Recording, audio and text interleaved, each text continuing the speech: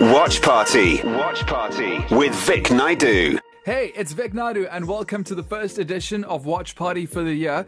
This is a segment where I'll suggest what you could watch this weekend if you're that type of person who spends about an hour looking for something. First up, we have something that I've been hearing a lot about, Bridgerton on Netflix. It's an 8-part period drama miniseries and it was launched on Christmas Day.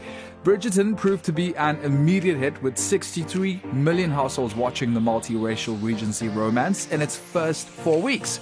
Bridgerton was Netflix's top show in the United States and 75 other countries, and it reached the top 10 in every other country except Japan. The show is based on a best-selling series of historical romance novels by Julia Quinn, and it tracks the lives and loves of the sprawling Bridgerton clan. The Bridgertons have 8 alphabetically named children: Anthony, Benedict, Colin, Daphne, I think it's Aloys, Francesca, Gregory, and Hyacinth. The story focuses on their experiences finding true love. The show is set in Regency-era London aristocratic society and pushes the envelope in depictions of race, gender, and questions of sexual consent.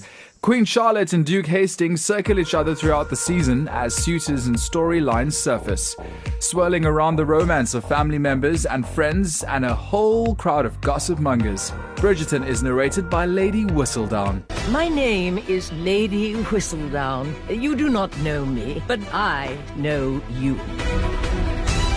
This is what they have been trained for since birth. Which young ladies might succeed at securing a match? Bridgerton's executive producer, Shonda Rhimes, was also the showrunner behind the blockbuster TV series Grey's Anatomy. And my personal recommendation for this week is a riveting crime docuseries called Night Stalker: The Hunt for a Serial Killer.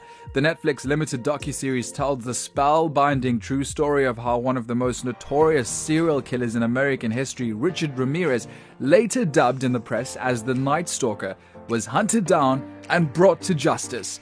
Unlike most other serial killers, the Night Stalker didn't follow any sort of pattern, which made him even more elusive.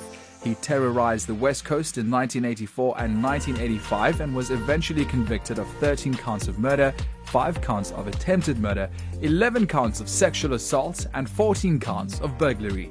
His rampage became known around the world, but the new Netflix series Night Stalker: The Hunt for a Serial Killer tells the story of Richard Ramirez from the point of view of the people directly and indirectly affected by his crimes, including victims, reporters, and most of all, the 2 cops who caught him.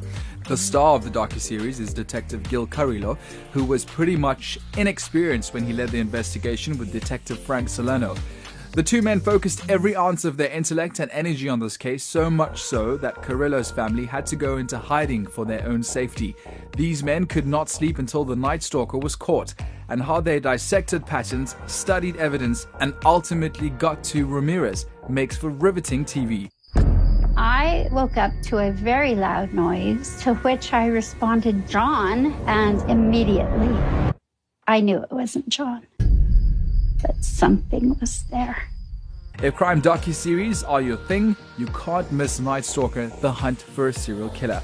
Well, that's it from me, Vic Naidoo, with Watch Party. Until next week, happy viewing. Please feel free to hit us up, share your watch list, your reviews, your recommendations with my producer, Rory at ECR, or find me on the socials, Vic Naidoo, on Facebook and Instagram.